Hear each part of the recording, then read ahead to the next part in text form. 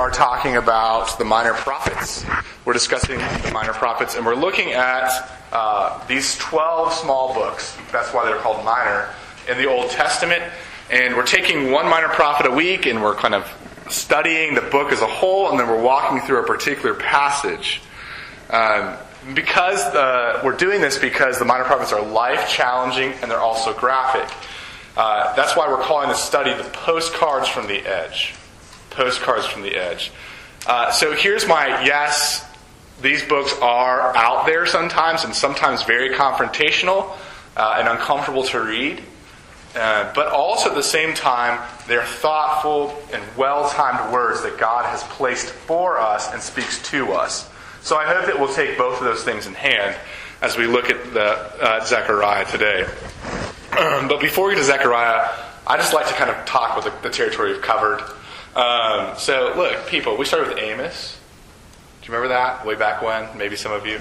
Jonah, Hosea, Micah, Nahum, Zephaniah, Habakkuk, Obadiah, Joel, and Haggai. And this week we're talking about the book of Zechariah. Let me give you some historical background on Zechariah for a minute.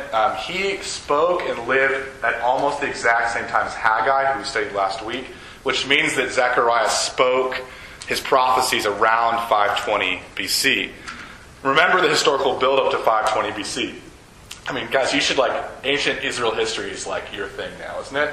Every week we go through this. 586 BC. The fall of Jerusalem and the temple, okay? Just one of these days someone's going to shout something out and I'll just jump up and down. Anyway, so 586 BC is when Babylon comes and destroys Jerusalem, destroys the temple of God, the physical address of God on earth, and takes all of the Jews into Babylon, into exile. That happens for roughly 70 years, and then about 539 BC, the Persians, under Cyrus, the emperor, take over Babylon, and then Cyrus a year later, 538 BC, lets go of the Jews and sends them back to their land. But instead of hundreds of thousands, there's only 50,000 that go back to Jerusalem in about 538 BC. I don't know if you guys were there at Grace Covenant, but they had a really awesome PowerPoint for the timeline. It looked like space, future. I wish that we had that. So those are some dates that we should know. Okay, like Haggai, Zechariah is speaking prophecies to a small, poor group. Don't think America, think third world developing nation who are just absolutely overwhelmed. They're feeling hopeless, they're feeling weak, they're feeling poor, they're feeling small in number, and they're feeling their sin royally. Why? Because they've just been put in the equivalent of exile for their sins for 70 years. They're fresh off of that adventure and the consequences of that. So that's the historical background of the book of Zechariah. Let's talk a little bit about what the actual book is about for a second. So again, we're going to cruise through the themes here. Here's what we've covered this semester. This is what the minor prophets have majored in. Injustice, grace, redemption, the kingdom of God, God as warrior king, God's joy, faith, humility, repentance, and God's glory. And Zechariah's main theme, the main thing that he's talking about throughout his chapters, the 14 chapters he has, is atonement. What a fancy word to throw out there, Druin. Atonement, okay? What does atonement mean? Before I define it for you, I want to suggest that Zechariah chapter 3, verses 1 through 10, this passage we're going to look at, and maybe the book of Zechariah as a whole, is one of the best places to get a picture of what atonement looks like. Okay? And not just that, but atonement is perhaps the most important idea of the Bible and Christianity. So if you were to summarize what all of this is about, what this whole semester has been about, what I think life itself is about, one word: atonement. Okay? Atonement is that theological word that refers to a relationship that's restored with God by Jesus Christ. Okay? It refers to reconciliation and ultimately acceptance. And think about it. Atonement means that through Jesus we can be one with God. Just slow down the word a little bit for yourselves. At one mint. At one mint, okay? So that's what atonement means. Some of you got that in Sunday school or youth group. Welcome back. Okay. So tonight we're going to study a key passage of Zechariah. We're going to look at chapter 3, verses 1 through 10. We're going to get an up-close and personal view at atonement at work, why we need it, how we get it, and what it means for us. So why we need it, how we get it, and what it means for us. That's what we're going to look at today. So turn in your Bibles, if you haven't done so already, to Zechariah 3, verses 1 through 10. If you have a blue sheet, it's on the inner right of that. And would you stand for the reading of Scripture? If you're brave enough to be thumbing through a Bible, just find the book of Psalms and take a right. If you hit the New Testament, you've gone too far. And it's 2 books from Matthew. So Matthew, Malachi, Zechariah. Okay, chapter 3 is what we're looking at. Reading out the English Standard Version translation. Then he showed me, that's Zechariah, Joshua the high priest, standing before the angel of the Lord, and Satan standing at his right hand to accuse him. And the Lord said to Satan, "The Lord rebuke you, O Satan. The Lord who has chosen Jerusalem rebuke you. Is not this a brand plucked from the fire?" Now Joshua was standing before the angel, clothed with filthy garments. And the angel said to those who were standing before him, "Remove the filthy garments from him." And to him he said, "Behold, I have taken away your iniquity from you, and I will clothe you with pure vestments." It's a fancy word for clothes. And I said, "Let them put a clean turban on his head." So they put a clean turban on his head, and they clothed him with garments. And the angel of the Lord was standing by. Verse 6, And the angel of the Lord solemnly assured Joshua this, "Thus says the Lord of hosts, if you will walk in my ways and keep my charge, you shall rule my house and have charge of my courts. And I will give you the right of access among those standing here. Hear now, O Joshua the high priest, you and your friends who sit before you, for they are men who are a sign. Behold, I will bring my servant the branch. For behold, on that stone," that's the branch still, again it's a dream vision, we'll talk about that in a minute, "that I have set before Joshua, on a single stone with 7 eyes or 7 facets, I will engrave its inscription, declares the Lord of hosts, and I will remove the iniquity of this land in a single day. And in that day, declares the Lord of hosts, every one of you will invite his neighbor to come under his vine and under his fig tree." Friends, these are the words of God, and they're more precious than gold, even much fine gold, and they're sweeter than honey, even honey from a honeycomb. Would you pray with me? Heavenly Father, I do ask that you would send your Spirit to show up and to help here. Some of us are tired, some of us are bored already, some of us are eager to hear what you have to say from us. And I pray that you would increase all of our attentiveness to your word, to what you would have us say. I pray just frankly right now that you'd help me to get over myself, and that you'd help me to just try to display this passage. Even reading it feels like enough. What a beautiful passage of Scripture. What a beautiful truth that you're trying to tell us. And I pray that you'd help me to get out of the way. And that you, O Father, you, O Son, you, O Spirit, would be glorified. Would be high and exalted and lifted up in our hearts and in our minds and in our lives. Because you alone do things like atonement. You alone accept the unacceptable. And I pray, Father, that you would help us to live lives as if that were true, even starting now by believing that these are your words given to us. We ask these please. We ask these beggings in your name, Jesus. Amen. You can be seated.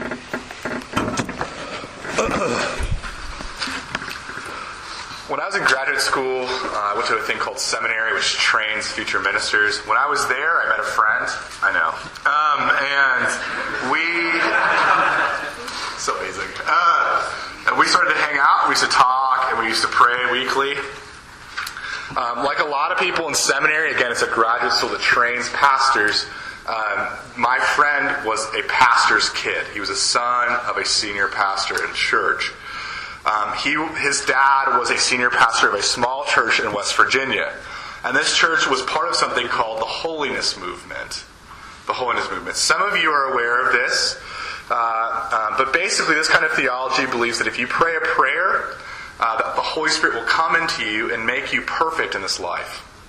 You will no longer sin. That is, you love everyone perfectly. You'll never be selfish in this life. This is why folks stand up and say things like, I haven't sinned in 7 years. Okay? Now, for the record, I don't believe this is true. I think the Bible teaches that we all do have sin, even if we're Christian. And I would point you to passages, if you want to write these down. Romans 7, verses 14 through 25. So Romans 7, 14 through 25. Philippians 3:12.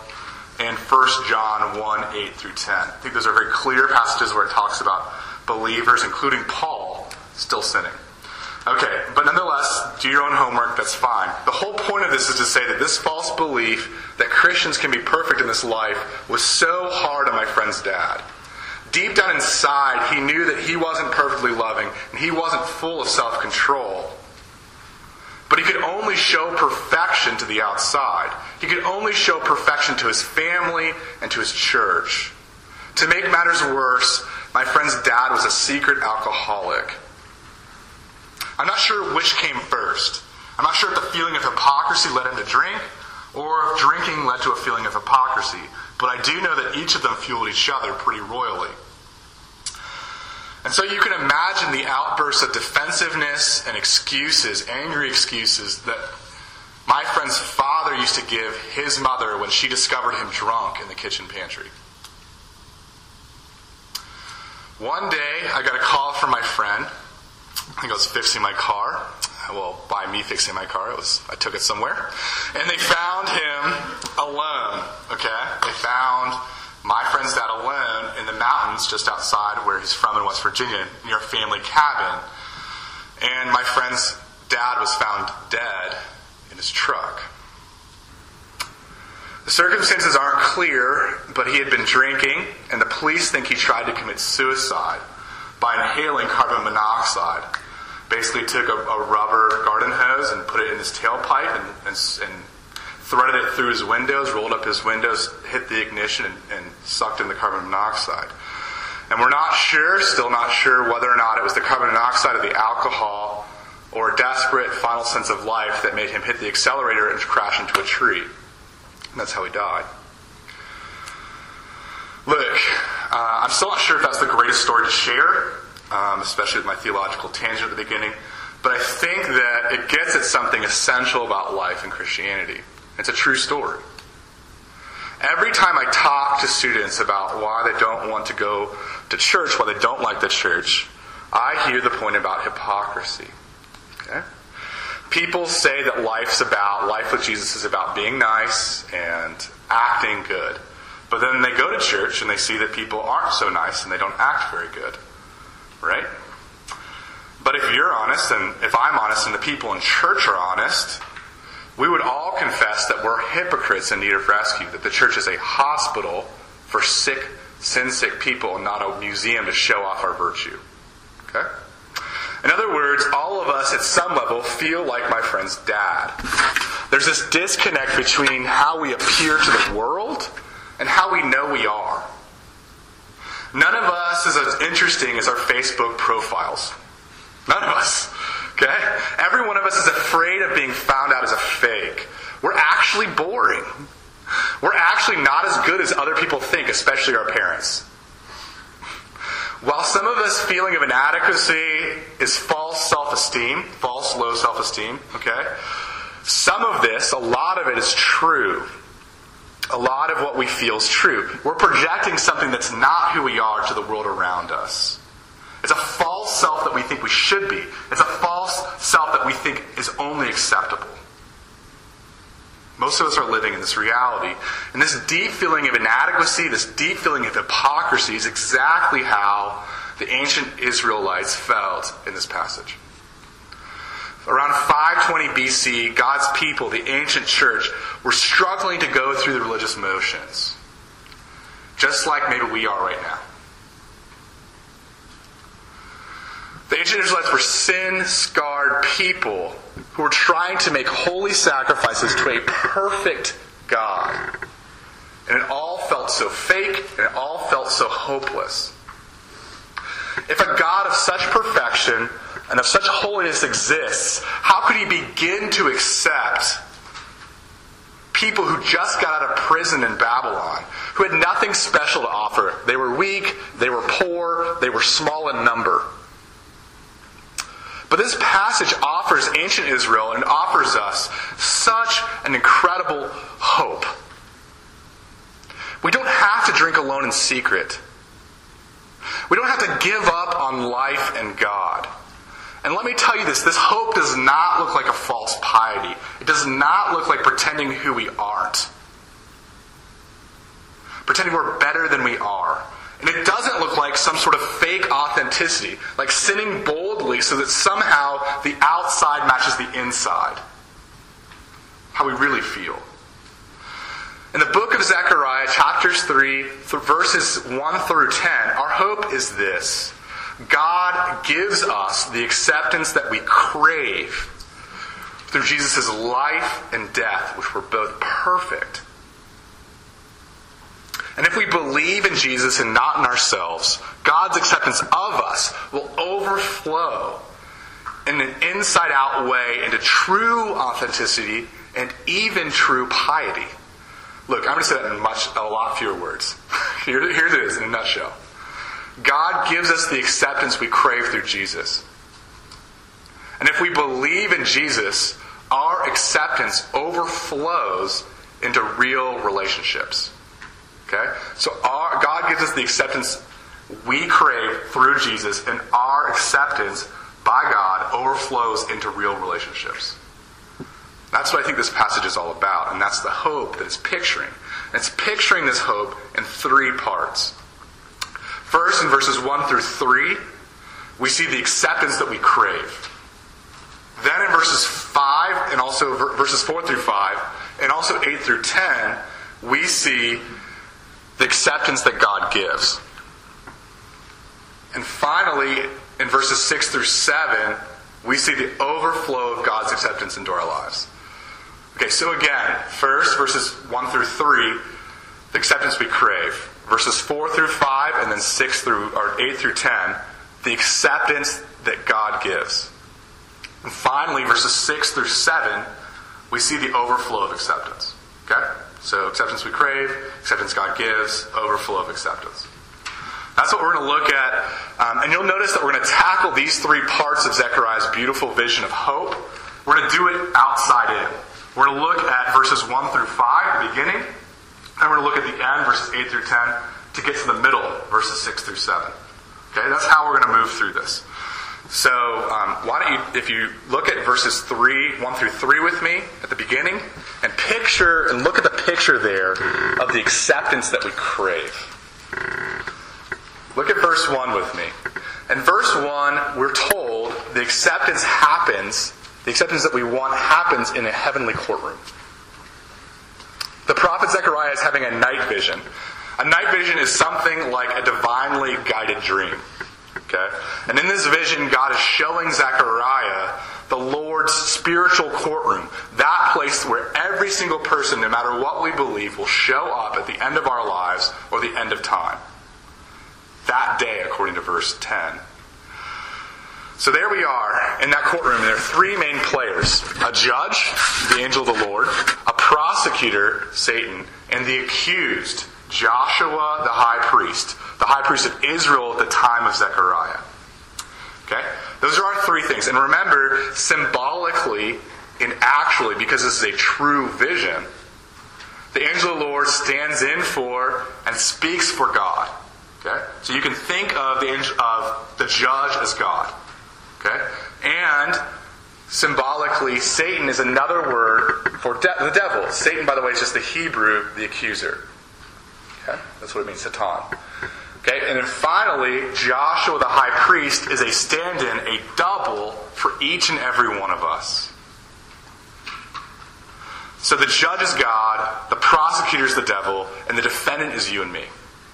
That's what's going on in this scene.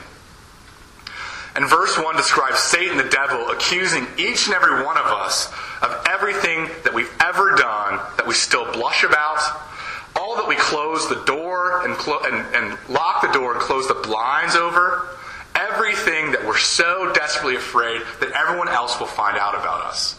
He's listing it off to God. But maybe it's hard for you to believe in a spiritual figure like Satan. After all, Sid, we have such a thing as space exploration. smartphones, the internet. Okay, we know better than this. But let me tell you this, okay? I'm going to grant you that Satan probably does not have goat legs and horns and a serpent's tail. Okay? And I'm also going to definitely convinced that South Park maybe has it wrong and he doesn't sleep with Saddam Hussein. No. Okay? Not his love partner in eternal fire. Okay?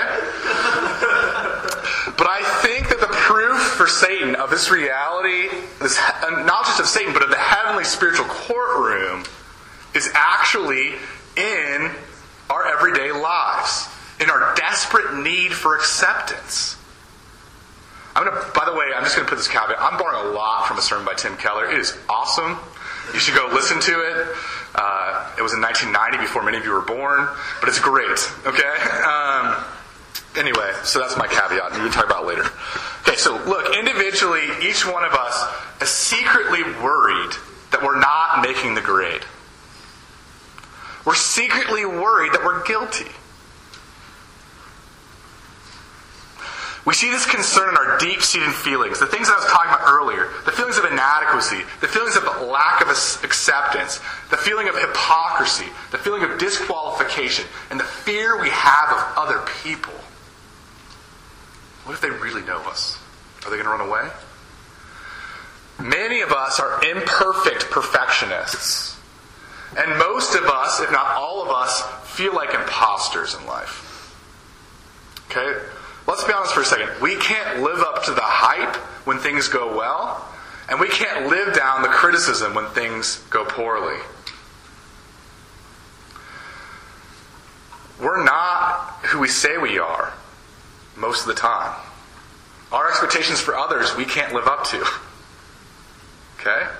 We don't really know what we're doing. I don't even know what I'm doing right now. We all feel like fakes. We're afraid that our bosses and our professors and our friends will find out the truth and call us out, and we'll be exposed as unlovely losers who are not worth the time and the effort to get to know. Deep down inside, that bothers us. Look, and I can prove this. Just think about your nightmares for just a minute. I'm going to share some of mine, okay? Which my freshmen already know. Look, here's what I have a dream about over and over again. I'm naked. And I'm in a crowd of people. Maybe sometimes speaking, sometimes at a party. And I can't get to my underwear. Okay? Or there I am back in high school, and I didn't graduate. And I failed this test that I needed to pass to graduate. And all of a sudden there I am, like 32 years old, back with 16-year-olds, cramming for a test that I can't find time to study for. Or I'm still in high school, but I forgot to take an exam that led to my graduation, so they take my diploma from me. 32 years old without a GED. Okay? Those are my nightmares. Welcome to me. Okay? Sorry you had to be on the couch for that one. Okay, so, look. We all have dreams like this, and there is a voice inside of our dreams and inside of our heads that is the voice of Satan, and his accusations are booming down from the heavenly courtroom. And they are rattling inside of what we call our consciences. Okay? Again, some of these accusations are absolutely true. We really did do that. We really do think that about that other person. But some of the accusations that we hear are false. There is this shame that some of us have because we were physically abused, or date raped, or picked on a lot as a kid, or maybe just overlooked and ignored. That's a false accusation. That is not our fault. That is not your fault. But putting aside false accusations for a minute, just look at the true accusations against us about what we really did think and feel and do. Are we going to be like that little boy in the YouTube video that's got like sprinkles all over his face and icing, and his mom's asking him, "Did you steal the cookies?" And he's saying, "No." Are we really going to live that reality? Look, verse 3 tells us we're caught red-handed in God's courtroom. We're clothed in filthy garments. That is, we are covered in the Hebrew with poop and pee and vomit. The poop and pee and vomit of our our sins. It is wretched and it smells terrible. But don't I long for a wardrobe change here? I love the words of a pastor, John Tyndale. He says, we want a divine dress reversal. A divine dress reversal. Don't we want clean clothes like are offered in verses 4 and 5? Certainly, if you don't personally want it, your culture does. All you have to do is listen to the stories that we tell ourselves and tell our little kids and tell ourselves over and over and over again. Or you just have to sit in a Starbucks for more than an hour and you'll hear the same songs over and over and over again about the same things. What are they? Every woman wants a Cinderella transformation, where she goes from a poor, mousy-looking minimum wage earner to a rich, beautiful princess. Every guy in this room wants an Aladdin moment where he goes from a poor, unimportant, unemployed man-child to a rich, successful prince. Okay? So we all want a Cinderella transformation or Aladdin moment. And in the words of the singer-songwriter Tracy Chapman in her song Fast Car, we just wish we belonged. We just want to be somebody, to be someone. Thank you, Starbucks. Clearly, fairy godmothers and magic genie lamps don't exist. Okay? But the historical Jesus did exist and does exist. And God, through Jesus, gives us this divine dress reversal. The very acceptance that we crave. And this is the second point of our time together. The acceptance that God gives in verses 4 and 5 and 8 through 10. In verses 4 and 5, God, the judge, becomes the defense attorney. Do you realize how amazing that is? He becomes the defense attorney, and he orders justice to be served for Joshua and for anyone who believes in Jesus. He says, remove the filthy garments from him. And then he turns to Joshua. He turns to each and every one of us in this room right here, right now. He says, behold, I have taken away your iniquity. Your evil is gone. And I will clothe you with pure vestments, clean clothing, goodness, forevermore. How is this just? How can a good and fair and impartial judge call us innocent when we all know we're guilty? Look at verses 8 through 10. There we see how. God made his eternal Son an earthly servant. The servant, Jesus, is the branch. The branch is a prophetic way of talking about a descendant of King David. In this case, the son of Joseph, Jesus Christ. Jesus Christ lived the perfect life that we couldn't and wouldn't live. And that's symbolically portrayed by that stone that's covered with 7 eyes or 7 facets. 7 in the Bible is a perfect number. So think about Jesus covered in perfection. Okay? And not only did Jesus live the perfect life, he died the perfect death. And this death is symbolized by Zechariah by the words engraved inscription. An engraved inscription, the inscription are the scars on Jesus' body that he still carries and will forever carry in the Godhead, in heaven, at the right hand of the Father. Where? How did he get those scars on his body? He got them from the crucifixion. He was inscribed for all time by the wounds of 1 thorny crown, 3 nails, and a spear. That's the inscription written on that stone. But so what? Jesus lived and died a perfect life? Great. What does that have to do with me? This is where our great high priest comes in. It's not a coincidence that Joshua is the Hebrew name for Jesus, which is the Greek version of Joshua. Okay? So, in the Hebrew, people called Jesus Joshua. Okay? What Zechariah is implying in the book of Hebrews in the New Testament, our reading earlier, is definitely stating clearly is that Jesus, as a great high priest, took our place in that heavenly courtroom. What does that mean? The judge of the universe was judged for us. And for our sins. On the cross, Jesus took on the filthy garments of sin, and He gave us the pure garments of righteousness. In a divine sacrifice of substitution, Jesus gives us the innocent verdict that He deserves. And then He takes the guilty verdict that we deserve.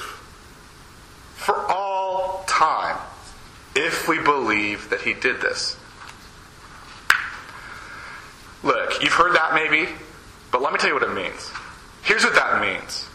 Every time that you feel accusation, humming in your head, spinning in your dreams, churning in your hearts, every time you feel accusation from Satan above, know that Jesus is pleading your case. He's defending you at the right hand of the Father. Just imagine the scene. Every time that Satan points out pornography and pride and laziness and selfishness, every single moment, every single time that accusation is lodged against you, Jesus points to the wounds on His hands and His feet and in His side and around across His brow. And He says, Father, forgive him. Father, forgive her. I paid for that. I died for that sinner.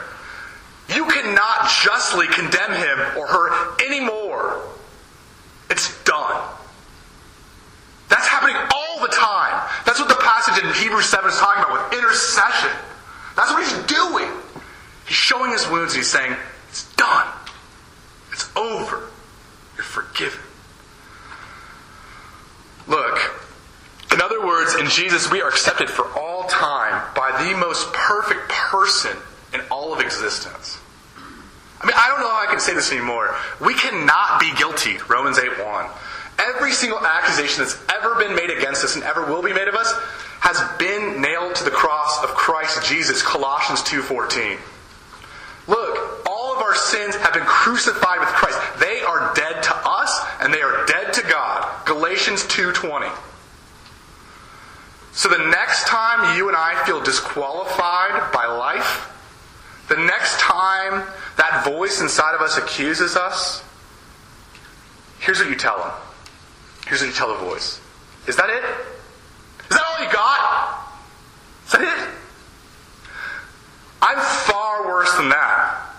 But I am far more loved, far more desirable, far more accepted than you can even put a dent in by any measly accusation that you put against me. Jesus has paid for me. It is done. It is finished. But look, we have to ask ourselves, why? Why would the Lord of the universe do this? Why would He love us like this? Why did He live and die to declare that those who are believe are innocent and acceptable? Why is He doing that? Why did He do that? Look, I know this is out of order and it'll bother some of you, but look at verse 2. Verse 2 gives us a hint.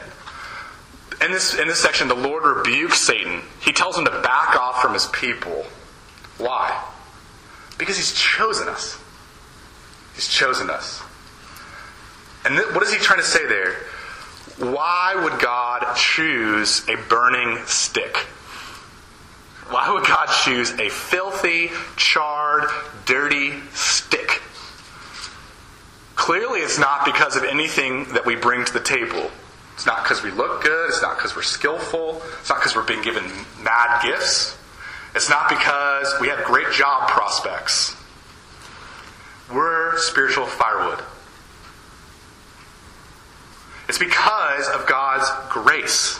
It's because of God's undeserved, unbelievable love for His people.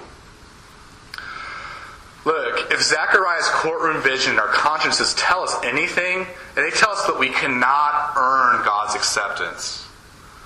They tell us that we don't want to earn God's acceptance. And this is why the commands for obedience in verse 7, for instance, come after, not before, the God's acceptance in verses 1 through 4. Do you get that? There's an order to this on purpose. God doesn't offer us conditional love. He doesn't sit there and say, hey, Sid, if you obey really well, maybe then I'll accept you. You know what he does? He gives me unconditional. He gives anyone who believes unconditional love, which says this: I accept you.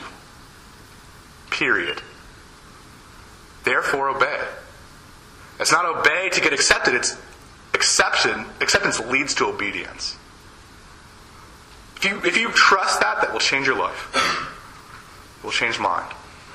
Look, meditating on this undeserved, unconditional love of God for her, the singer-songwriter J.J. Heller writes this really beautiful song called Love Me.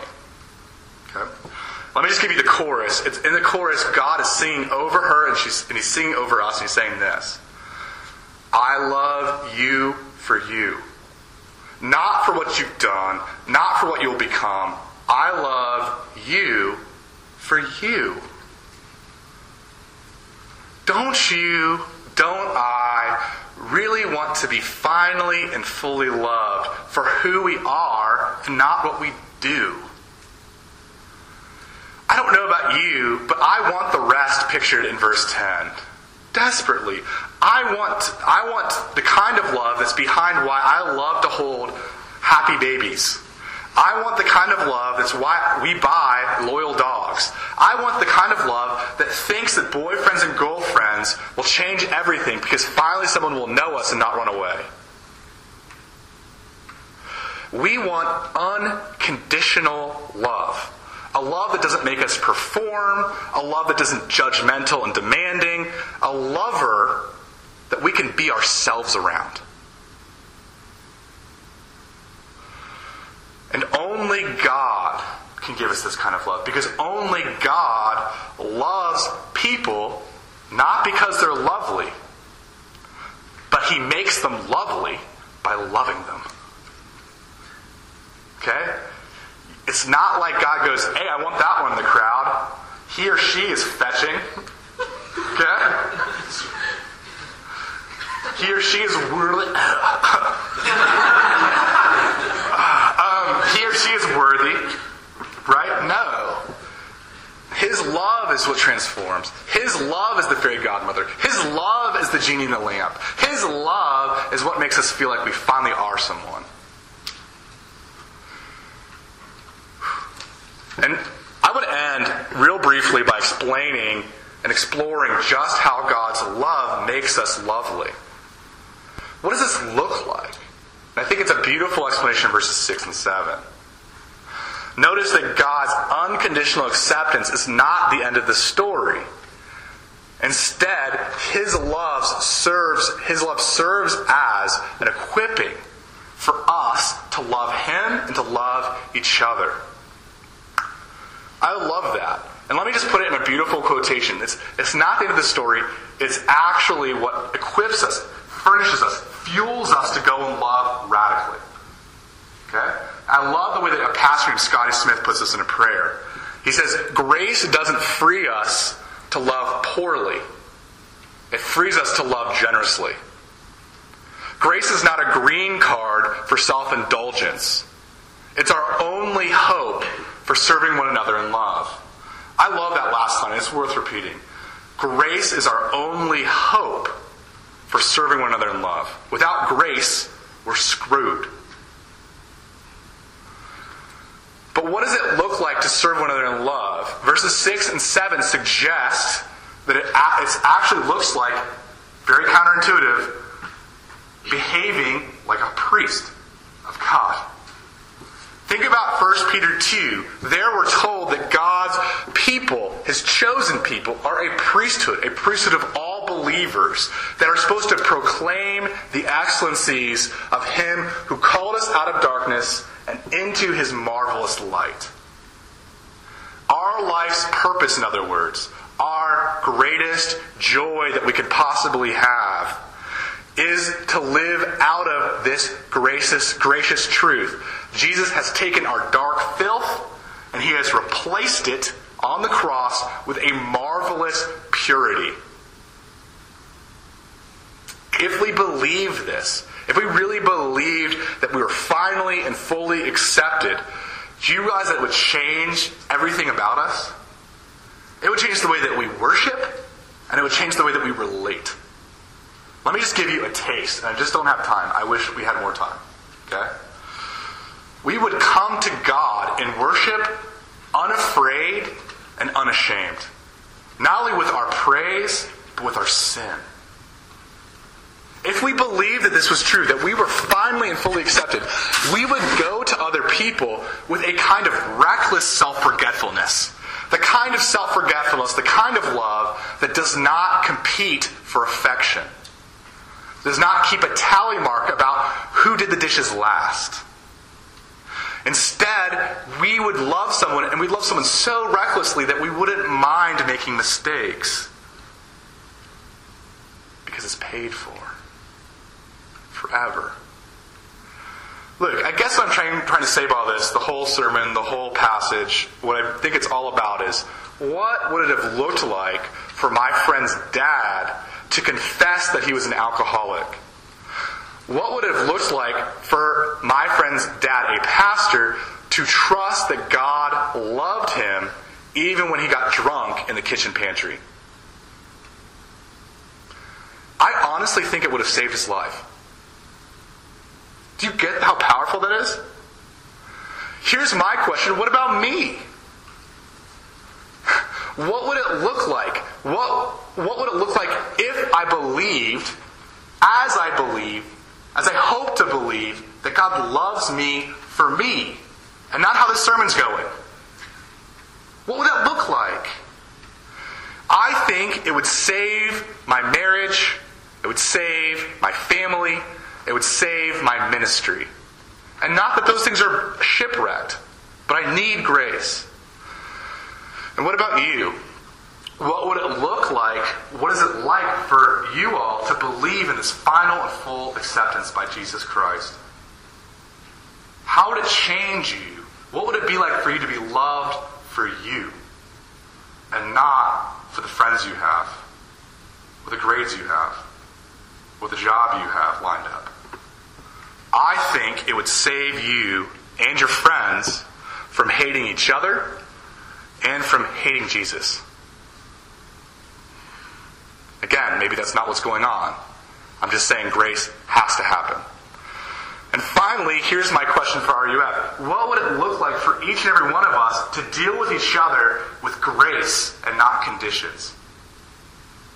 What would it look like for us to radically love like that? I think it just might save the idea of Christian community. It might just point to a Savior that likes to rescue His church. Look, in Jesus Christ, God loves us for us. He accepts us for Christ's sake. This is the gospel. This is atonement. And frankly, people, Sid, this is the only hope that any of us have. Period. Would you pray with me? Father, I pray that this wouldn't turn into somebody thinking they don't have enough faith. I pray that this would turn into us looking at the heavenly throne room and saying, I can't believe, help my unbelief, that you, Jesus, would jump out behind the gavel and wrap us in your robe of righteousness. I pray that we could just not get over this passage, not my sermon, not what I've said, not my angry, fanatical, whatever tone, but that we couldn't get over Zechariah 3. We couldn't get over that there's a swap that happened, that we went from filthy to clean. We couldn't get over that means everything. That's everything we want. Everything we need. And we've been given it already. In Jesus. I pray, Father, that you just wouldn't let us leave without wrestling that truth into our hearts, without smuggling that vision into our lives. helping us to trace who you are, even when we don't understand what you do. We ask for this mercy, this kindness, this grace, in your Son Jesus' name. Amen.